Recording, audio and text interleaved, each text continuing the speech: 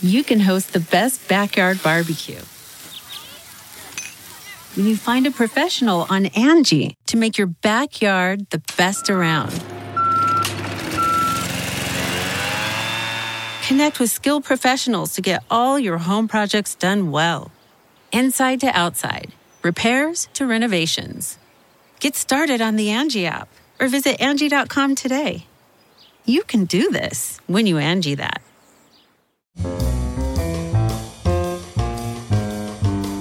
This is Merriam-Webster's Word of the Day podcast for December 24th.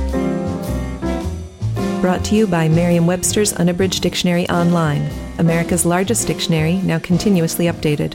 Learn more at merriam-websterunabridged.com.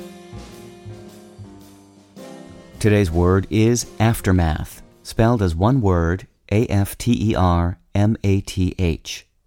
Aftermath is a noun that means a second growth crop.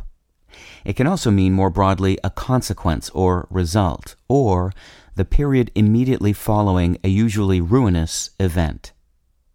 Here's the word used in the Christian Science Monitor by Schuyler Velasco. In the aftermath of World War II, Tupperware parties became a popular compromise between the jobs many American women had grown accustomed to while American men were fighting overseas, and their re-entrenched domestic obligations as wives and mothers. The word aftermath dates to the late 1400s and was originally an agricultural term. Its two parts are transparent, but only if you're familiar with an ancient word math that is now used only in British dialectal English and that means a mowing of a grass or hay crop, and also refers to the crop that is gathered. The original aftermath came, of course, after the math. It was historically the crop of usually grass cut, grazed, or plowed under after the first crop of the season came from the same soil.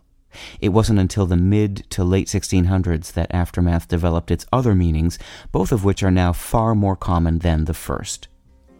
I'm Peter Sokolowski with your Word of the Day.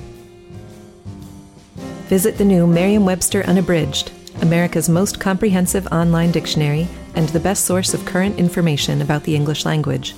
Get started today at merriam-websterunabridged.com.